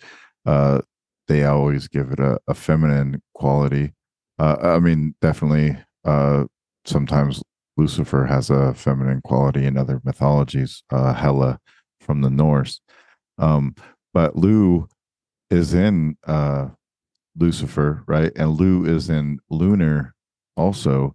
And when you look at like the roots of different words, I made a whole list when I first started doing podcasting of Ra, of Lucifer, or just Lu, Lu, and several other ones. And I try to find all the words that contain those words in it. Like Ea, also, Ea was Enki's original name before it became Enki. And that's in ocean, that's in heaven, it's in earth, it's in a lot of different names also. So it's really interesting when you look at those kind of root names, and to go back to look at all the different things it is in. So that's why I think that the moon is Lucifer. And when it talks about Lucifer wanting to have dominion or be higher than God, but it can never be, is because it is the moon and the sun is the most high. And so he wants to become the sun, but he can't because he's the moon. But eventually he does become the sun. And that's where you get to switch from when Satan starts to rule the earth instead of the sun, or Lucifer, in that context. And when Lucifer becomes in power, then he has his army of angels that descend on mankind and create the hybrids, the Nephilim, which we'll get into in Genesis 6. But that's kind of like how I think of Lucifer, is the moon and God the sun. So it kind of rhymes with the biblical story too of the fall, because he's fallen below the sun. Possibly if the earth tilted, could create fall also. There's several other different things. And I look into this one thing called Bach Saga, and it talks about how Atlantis is at the top of the planet in the north, and they're in an ice wall. And then when the ice melts, they come down from there, and then they come to the other people in the lands, and they see them as gods because they have this technology, and then they get worshipped as gods. And then you can see that through like all these different pagan religions and in Rome and Greece and whatnot. It's all similarly the same. And then these cedars kind of go around and reboot civilization after the flood, depending upon when you believe the flood was, because, and this would have been like Younger Dryas times. I've heard other people say that maybe the flood is 2500 BC or 2436, I think, to be more exact. But so these are all different things that we can go over when we go through it. But I think it's interesting, the human perspective, because I think sometimes we start to put things into legends or make them into mythological stories, to remember him for that infamy. But the truth is a lot more simpler than the myth itself. And a lot of time, critical thinkers pretty much throughout history have been persecuted. So you have a lot of symbols and mythology that were necessary for survival, right? The fish, that we know of, the Christian fish, the Jesus fish, that was the reason we have that is because Christians in the day of Rome would draw in the sand half of it. If they thought that somebody else was a Christian and they wanted to see if the other one was a Christian, they would draw the other half. And that was kind of their secret symbol and how they moved about safely. So we have a lot of codes and things like that that have trickled down and become their own lore, right? In their own,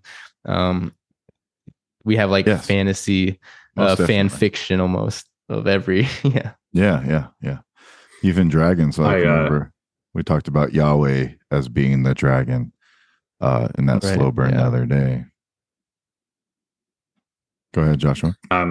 Just I don't want to maybe go on and on about it, but perhaps enough to kind of tease for next time.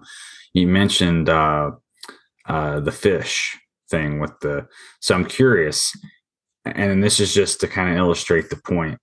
So if you will indulge me, please, Nomad. So imagine that you were creating this symbol that you and I met in a dirt street, and you were to do that. How would you draw the fish exactly?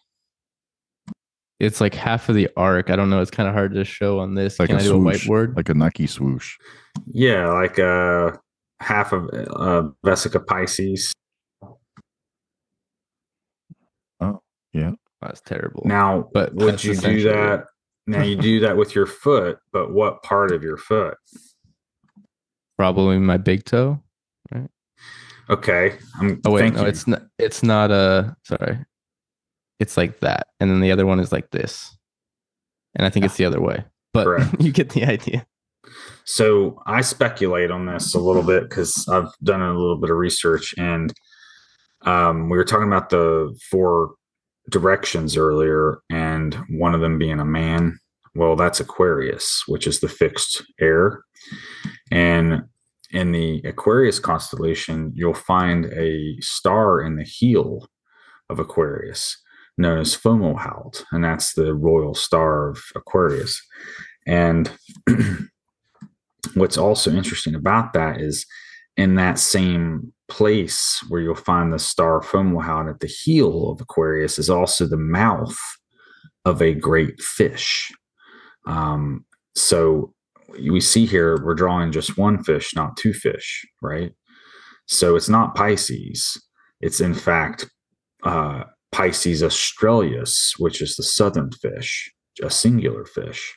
So, and I think it's tied to the heel of Aquarius. So I don't think that they would have drawn the fish with their toe like most people probably think. I think they probably actually drew it with the heel as a reference to Aquarius, because the word or the name Jacob also means heel. And because he was the heel catcher for Esau. So there's a few things that point to Aquarius. Also, when Christ is telling his disciples to meet him for the Passover, he says, meet me in the upper room. And they're like, well, how will we know which house you're talking about? And he says, when you see the man bearing a pitcher of water, follow him into the house. Well, we can refer to zodiacs as houses, and the pitcher bearing man is Aquarius. So there's another reference to Aquarius. And then you got the mystery of the shin, which is how when Christ was crucified on the cross, he didn't have his shin bones broken, which was customary. If you were hanging on the cross prior to the Sabbath, they would come and break your shin bones to speed up the death so that you weren't there when the Sabbath started with sundown. Well, Christ had been given a quick death, which was kosher, being the Passover lamb. He died after 3 hours, and so he didn't have to have his shins broken. So therefore, he was able to keep the Passover feast. Well, the zodiac sign Aquarius is also associated with the shin bones of the human body, Pisces being the feet. So I think it's really interesting. Like, I wouldn't have went into all that had you not mentioned the Christian thing, but with the foot. So I wonder if there some of these symbolisms and these mysterious rites from the past have not kind of been lost over time, and that really they were referring to that, because after all, it's the heel that crushes the head of the serpent, and that's the first prophecy in Genesis. The first prophecy curse, and also that was in Genesis 49:17, when it talks about Dan, it says, Dan shall be a serpent by the way, an adder in the path, that biteth the horse heels, so that the rider shall fall backwards. Is that also like a throwback to that? Like, because I thought Dan comes from Jacob, but if Jacob's the heel, why would the snake be biting the heels? That's an interesting. Well, he's to judge his people. But you can also look to check out the Song of Moses. That's another place you'll find where it talks a little bit more about this particular motif of throwing the rider off the horse into the sea, and that Dan would be responsible for doing that, essentially, when you look at it with this context. So going back to the Song of Moses might give you some added clarity there. What were you going to say, Nomad? I was going to say Christ was crucified on Golgotha, right? Which meant like land of the skull, place of the skull, which was Goliath's head. Is that right? Yeah, he was struck in the head with a stone. And I believe it was like buried there or something, or that's where it happened. From what I understand, that was like Christ crushing the head, essentially. Oh, okay, cool. And I've heard also that the Ark of the Covenant was underneath of that spot. So whenever the blood was coming down from the cross, it was actually sprinkling onto the mercy seat of the Ark, which is what they would do with the sacrificial animals whenever the high priest would go in and sprinkle the blood on the east side of the mercy seat. So pretty wild stuff. You're getting into the Templar stuff there too a little bit, because they were rumored to have that ark. And would that have anything to do with the housing of the Holy Spirit? Because it seems like Christ said he had to leave so that the Holy Spirit could come. It seems like at that moment the Holy Spirit was like decentralized, and like all of a sudden everybody had access to it. Do you think before that the Holy Spirit was sort of contained, like within the Ark of the Covenant or things like that? Yeah, because whenever they were in the wilderness, they were first building the tabernacle and had the ark, and then the Spirit would descend down between the two cherubim when it was in the tabernacle. This is piecing things together. So they had to do things a certain way, with colors, certain like they couldn't use tools that made noise, and things, all sorts of different rules to satisfy that spirit. Because if they did something the spirit didn't like, well, it very well could go on a killing spree, I guess. And even the priests had to have cable toes tied around their feet, because if they went in and the spirit found them wanting, it would just zap them dead, and they would have to drag them out by their foot. So, I mean, even the chosen of the chosen, could get zapped dead. So, I think that there's a lot of interesting aspects there to consider, how the spirit would manifest and what Christ's role was. By the way, we were talking a little bit about Lucifer earlier, and the meaning of the phrase Lucifer is light bearer. And one of the things I've noticed when I go to the Orthodox service is that there are always two altar boys that come out with candles whenever the gospel is brought out to read. So those two altar boys are by definition Lucifers. So Lucifer did work at the altar with, the priest. So, he was doing labor in the temple, in heaven. He was really a servant of God. So Lucifer isn't actually his name. I don't think. I think Lucifer is a title that Yeah. he was in service to the Lord in the tabernacle of heaven, and one of his closest Hmm. servants. I mean, imagine helping to prepare all the stuff for the service, behind That closed makes a doors, lot so of to speak. sense.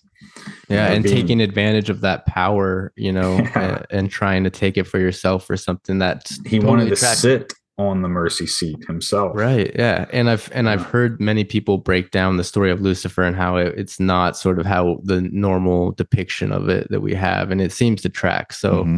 I Hmm. think you just put together some Yeah. great pieces there.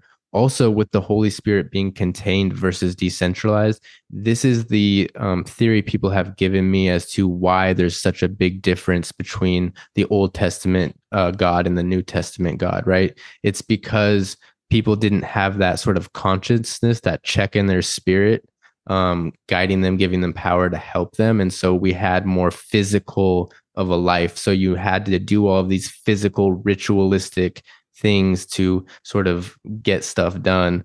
And so I think having that clarity that we did have the Holy Spirit, but it was contained in this sort of materialistic way versus the decentralization of the Holy Spirit, that makes a lot of sense and why we have that dissonance, I think. yeah. What do you think about that, Dan? You would have had to sacrifice animals or something to get that communion. To Yeah, understand, like, this is because that's a terrible act, right? Like, you don't want to see that, you don't want to do that. So, like, maybe you don't want to sin, so you don't have to do that, right? Like, exactly. that's a very physical thing. Yeah. What I was gonna say too is when I was talking about how the moon is Lucifer, if you think about what the light bearer is, what is the moon? It bears the light from the sun. So you have Yeah, your light bearer. Yeah, it's true. I've heard Um, Balderson say that he thinks the sun is more masculine. The Bible does say it's feminine, but he thinks that it's like a destructive force. It's colder. It's versus the sun, which is like creation and new life, right? I So think I think they're he kind both of thinks they're switch. androgynous, and only we have given them male and female because they're not obviously male or female. They're both life giving, so they're androgynous in that respect. But also one of the homies, Esoteric Eddie, wrote the book The Lucifer Mystery, which he Right. goes through history and shows that Lucifer is a completely made up thing that didn't even exist until after the priest uh, named Lucifer existed, and they kind of used that name after that it came into context, but before that it wasn't really anything. So Lucifer actually was a priest of God. Um, he was one of the popes, I believe. Yeah, I don't remember specifically, but I do remember that video, and I thought he did a good job of breaking it all down. Mhm. So yeah, that I could think be another maybe avenue that we Latin could or go down. Greek. Huh? I think Lucifer may be Latin or Greek. I think if you were looking Yeah. for the Hebrew word, it would be Hellel, Ah, there you go. like referring to like the first star or something like Mm. that. And then hell, Which L would be like Lord of Hell. Lord of Hell, yeah. Right. which would be Pluto or Hades. Yeah. Even the Greeks refer to hell as Hades a lot of times still in the Yeah. church. So I always think that's kind of interesting to hear, hear Right. them talk about Hades. It's like, whoa, that's didn't expect to hear that in here. That's kind of But interesting. see, that's what I mean. And there's even the crossover with the gods and stuff. So it's really hard to tell like where you draw the line in the sand of this is pagan and this is uh Christian or whatnot. Because even like to me, like if you worship the saints and stuff, that's multiple gods. If you have God and you have Lucifer and you have Jesus, now you have a polytheistic religion. That's why I think it's important to get to the what do you think is the fruit of the creator of this realm? So if you think there's some sort of intelligent design, or if you think there is a sort of perfect will or a perfect plan, how do we best align with that? I think that's the most important question, right? Not so much whose face are we thinking of, but like Yeah. at your root, when you meditate, when you pray, when you shed all of the programming everyone's ever told you. That was an important part I think I forgot to mention. I really spent a lot of time just trying to forget everything everyone has ever told me, and then I sort of started my search new again. And when I cleansed the board and I rebooted, the things that still resonated with me were very much love, joy, peace, patience, Yes. kindness, goodness, faithfulness, gentleness, self-control. And for me, these are the fruit of the Spirit in the Bible, the Holy Spirit. These are the characteristics we're told is Christ and the Holy Spirit. And I don't think you need to dwell so much on the person, but I think those Right. characteristics, those intents, those fit, those hold up true to my being. And so that's why I say I'm a Christ follower, because that's kind of where I get it from. You know what I mean? And I would agree 100% with that stuff, and that's why I say I don't really do the God stuff or put the faith there. But I look at the stories and or the word in the book to take out like these good aspects of these moral codes of how to live by, rather than pay attention to all the fluff around it. So, I mean, because I think, like I said before, you can get these same ideas from other texts as well. It doesn't necessarily have to be biblical. So, uh, but that's my own opinion. And I don't fault anybody for believing what they believe at all. But I love to talk about it. So, thank you guys for coming on the Yeah, show this has been awesome. and joining me. And I look forward to doing more of these with you guys. And hopefully we can iron down just a day and a time and try to stick to that schedule and kind of follow this series along and see where it leads us. I'm sure the people listening are going to have a lot of epiphanies themselves and a lot of introspect and be able to think on their own. And that's kind of the whole purpose of it is, I hear a lot of one-sided stuff. So I kind of wanted to bring in that other devil's advocate side, so to speak. My solo show is called Devil's Advocate. I'm looking to change the name to something. You should call it God's Advocate. A little bit more contemporary. That doesn't really have any kind of connotation to it, because I'm not really trying to advocate on behalf of the devil or a devil at all. And where is, I'm just trying to ask the questions that maybe other people might have as well, that they're not completely sold on these ideas either. And because when I was when my mom made me go to church after my dad passed, I went to, what is it called, catechism? I think that's what it's called. And Yeah. Mm-hmm. and when I asked questions, they didn't have answers for me. So I feel like now that I have a more esoteric knowledge and knowledge of all these different things, like a lot of the answers start to come together for me and in using everything rather than one thing.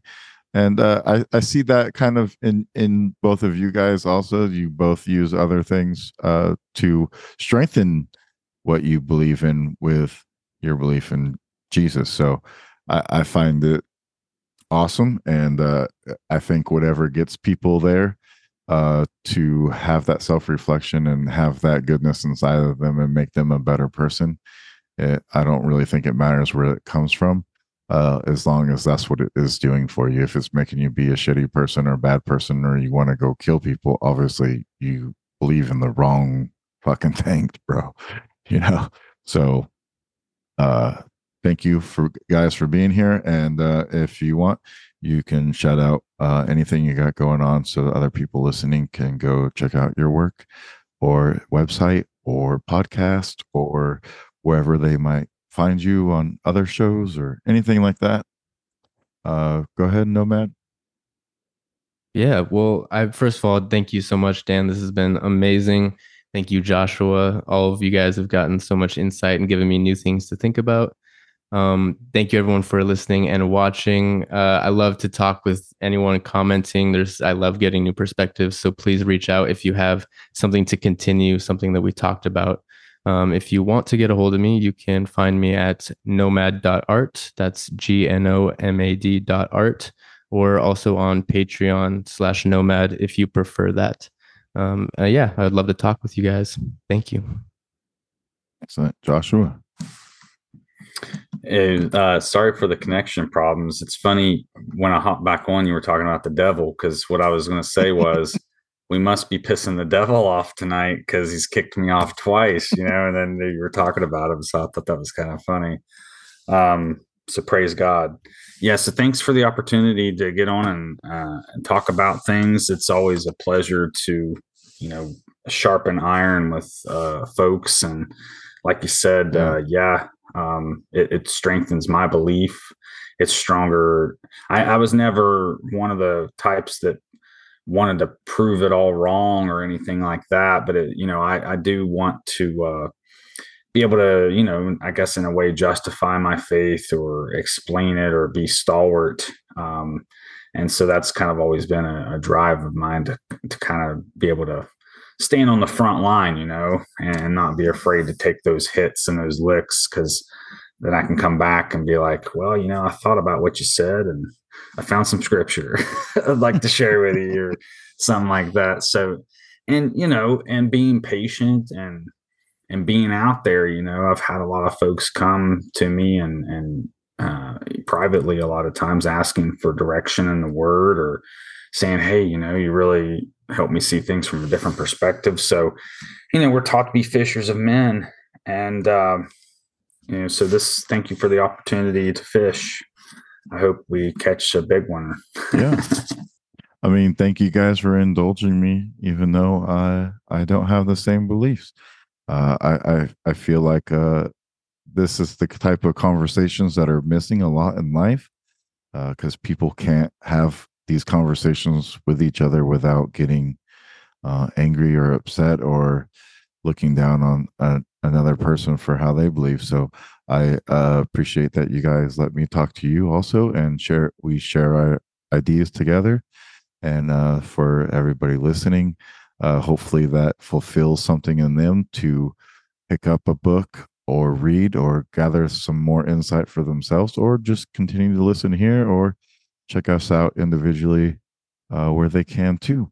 So I appreciate it. Thank you, Joshua. Thank you, Gnomad. And love y'all. Yeah, all love. That's good. God bless. Thank you very much. Thanks, man. Raising my vibration, curses ending with my generation, blessings raining, it's a celebration. Go and tell the nation we're all saved by grace, and I know I ain't boasting, I've been stuck in my ways, man. I'm regenerating, raising my vibration, curses ending with my generation, blessings raining, it's a celebration. Go and tell the nation we're all saved by grace, and I know I ain't boasting, I've been stuck in my ways, man. I've been stuck in my ways. How many days before it's no longer a phase? God keep giving me grace. I'm giving him thanks, I'm giving him praise. Giving him thanks, I'm giving him praise. I've been stuck in my ways. How many days before it's no longer a phase? God giving me grace. I'm giving him praise, giving him thanks. Giving him praise, I'm giving him thanks. I've been stuck in my ways. How many days before it's no longer a phase? God giving me grace. I'm giving him praise, giving him thanks. Giving him praise, I'm giving him thanks.